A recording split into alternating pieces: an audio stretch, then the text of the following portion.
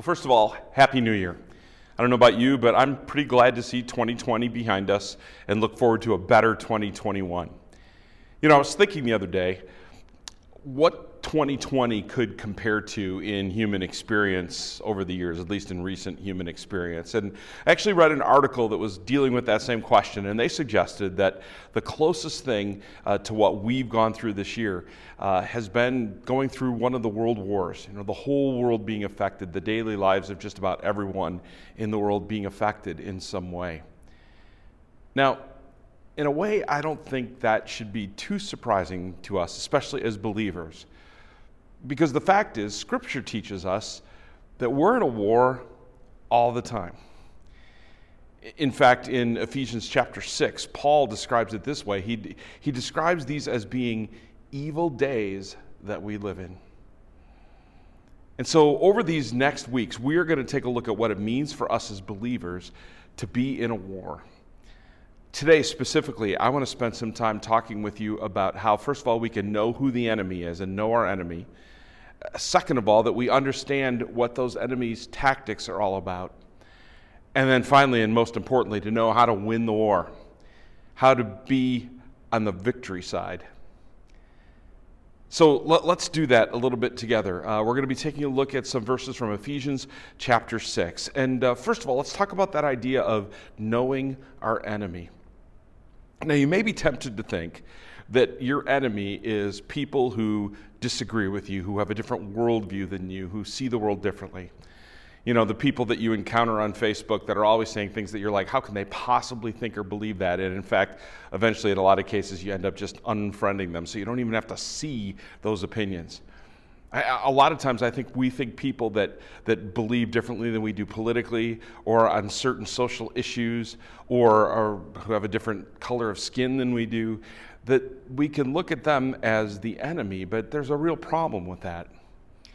See, because they're all fellow human beings, and most importantly, we as Christians know that they are not only fellow human beings, but they're fellow human beings for whom Jesus died. He gave his life for them. God created them. And so they are precious to God. And so other people, even if they disagree with us, need to be precious to us. They are not the enemy. I think another possible enemy that we think about is the circumstances in this world that we live in. We do live in a broken, fallen world, a creation that is less than God created it to be. And there are things like natural disasters and pandemics.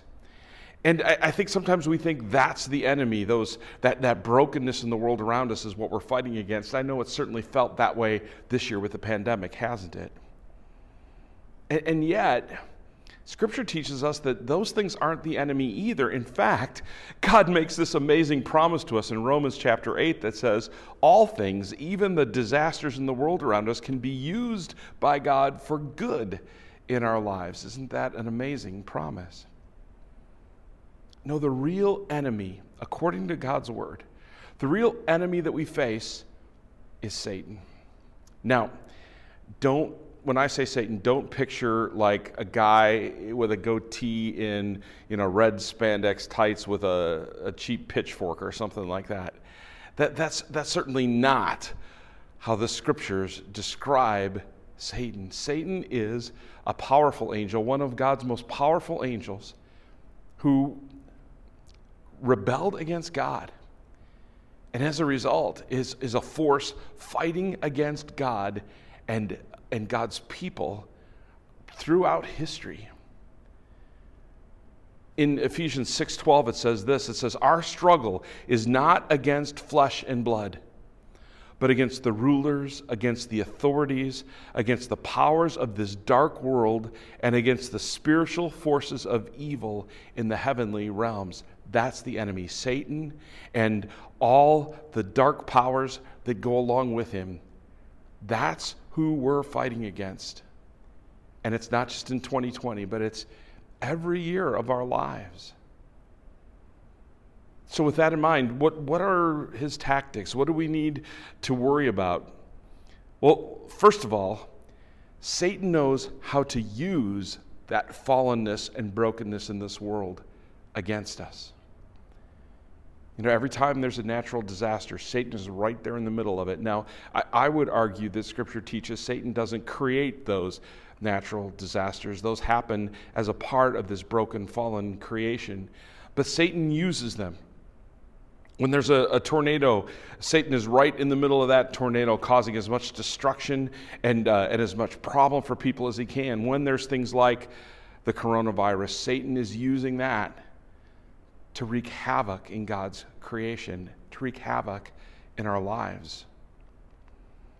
Another one of Satan's tactics is much more personal, and that's when Satan uses the circumstances in my life to tempt me to live in a way or to act in a way that is out of character for who I am as God's child, that is different than God's plan for my life. Now, Satan can't make me do something wrong. There used to be a comedian by the name of Flip Wilson that whenever he did anything wrong, he'd just say, hey, the devil made me do it. It's just not that simple. Satan can't force me to do things that are beyond my will.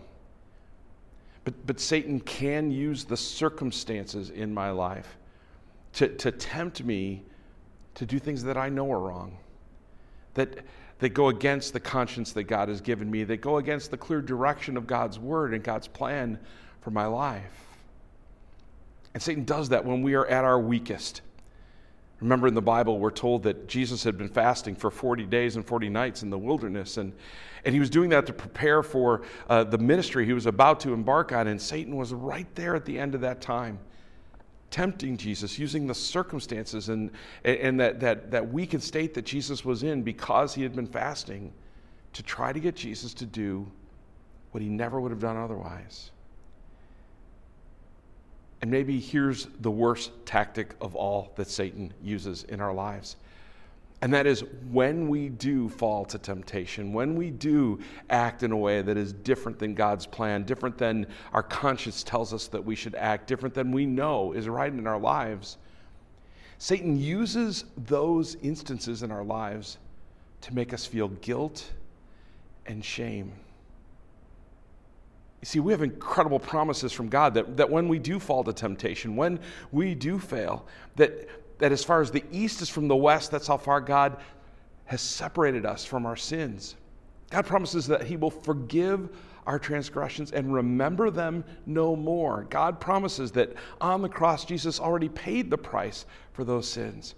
So we don't have to feel guilt or shame, but we do, and Satan uses that to cripple us, to prevent us from feeling the hope, and to take away our courage and strength as we live in this life.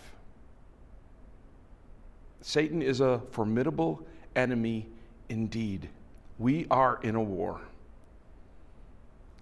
So how do we win? Well, it's really pretty simple. And over these next 7 weeks, we are going to be studying the different ways that God's Word teaches us, the different tools that God has given us to fight the fight against Satan. We're going to use a section of Paul's letter to the church at Ephesus, written in Ephesians chapter 6, written, by the way, while he was in prison. We're going to use that section where he talks about the full armor of God that God has given us. You see, as Paul was there in prison, the most powerful thing he could see, the most powerful thing he knew in the world at that time was the Roman army. And so Paul uses the Roman army and examples of things like the shield that a Roman soldier would use, or the sword that was so successful for the Roman army. He uses those different examples as kind of object lessons for us on the tools that God has given us to win the war against Satan. And so we're going to be studying those together. But today, I want to make sure you understand a basic underlying principle before we get to those different specific tools that God gives us. When we fail in the battle with Satan, what it means is we've relied on our own strength instead of on God's. Paul says this also in Ephesians 6. He says, be strong in the Lord and in his mighty power. Did you catch that? Not your own mighty power. Be strong in the Lord and in his mighty power. Put on the full armor of God, not your own armor. Put on the full armor of God so that you can take your stand against the devil's schemes. God tells us that if we lean on our own strength, if we trust in our own resources, we're going to lose the battle. But God also promises that He has given us His strength, His resources, His tools in the fight that we fight each and every day. And it's by trusting in the Lord with all our might and leaning on His strength and not our own understanding that the battle can truly be ours. Jesus described that victory this way. He was talking with Peter and the other disciples, and He asked them, "Who do people say that I am?" And they had a number of different answers. And then Jesus looked at Peter and He said, "But who do you say that I am?" And Peter said, "Well, you're the Christ. You're the Son of the living God." And Jesus was excited by that answer, and He said, "Peter, you didn't figure that out on your own. It was my Father that taught you that." And then He said this, and He said, on your confession there, that confession of faith about who I am, that belief that you and those who come after you will have in me, He said, on that rock, I'm going to build my church. And He said, the gates of hell will not prevail against it. The gates of hell will not win. We win through God's strength and God's power in our lives. So there's a real battle that rages around us, and we are in the middle of it. And if there's ever been a year where we've known that, it's been this last year. And Satan is going to use things like this pandemic to try to cripple us. He's going to use the situations we find ourselves in to try to tempt us to live in a way against God's plan for our lives. And when we fail, he's going to try to use those moments of our failure to cripple us even further by keeping us full of shame and guilt instead of clinging to God's promises of love and grace and forgiveness. But in the end, Satan won't win, especially if we trust in God's power at work in our lives. One last story as we get ready to kick off this series over these next weeks. I have a good friend who had struggled with a particular addiction in his life. And he had tried again and again and again to conquer that addiction. He had gone to AA meetings. He had gone through rehab. He had promised himself again and again that he was going to reform. He was going to change. He had enlisted even the help of some others around him to try to help with that. But time and time again, he failed. Satan used the circumstances in his life and was constantly there triggering and tempting him. Finally, one evening in a hotel room all alone, he just gave up. And he described it to me this way. He said he was laying in bed and he just kind of rolled out of bed onto the floor and got on his knees and folded his hands up on that mattress and then rested his head down on those folded hands. And he said this prayer. He said, "God, I give up. I can't fix this. I can't win this battle. Only you can win it for me." And that was the moment when his life changed. That was the moment when he gave up on his own strength and he trusted in the Lord and His mighty power. When he put on the full armor of God, that his life changed dramatically for the better. Folks, we can win the battle, not on our own, but trusting in God. I pray that you would do that you would put your trust in God, that you would stop trying to fix whatever's broken in your life on your own, and you would give that to God. And I pray that you would join us over these next weeks as we, week by week, look at the different tools that God has given us to do exactly that. May God bless you in 2021. Most importantly, may you find victory over whatever you struggle against through the power of God at work in you. Be strong in the Lord. Amen.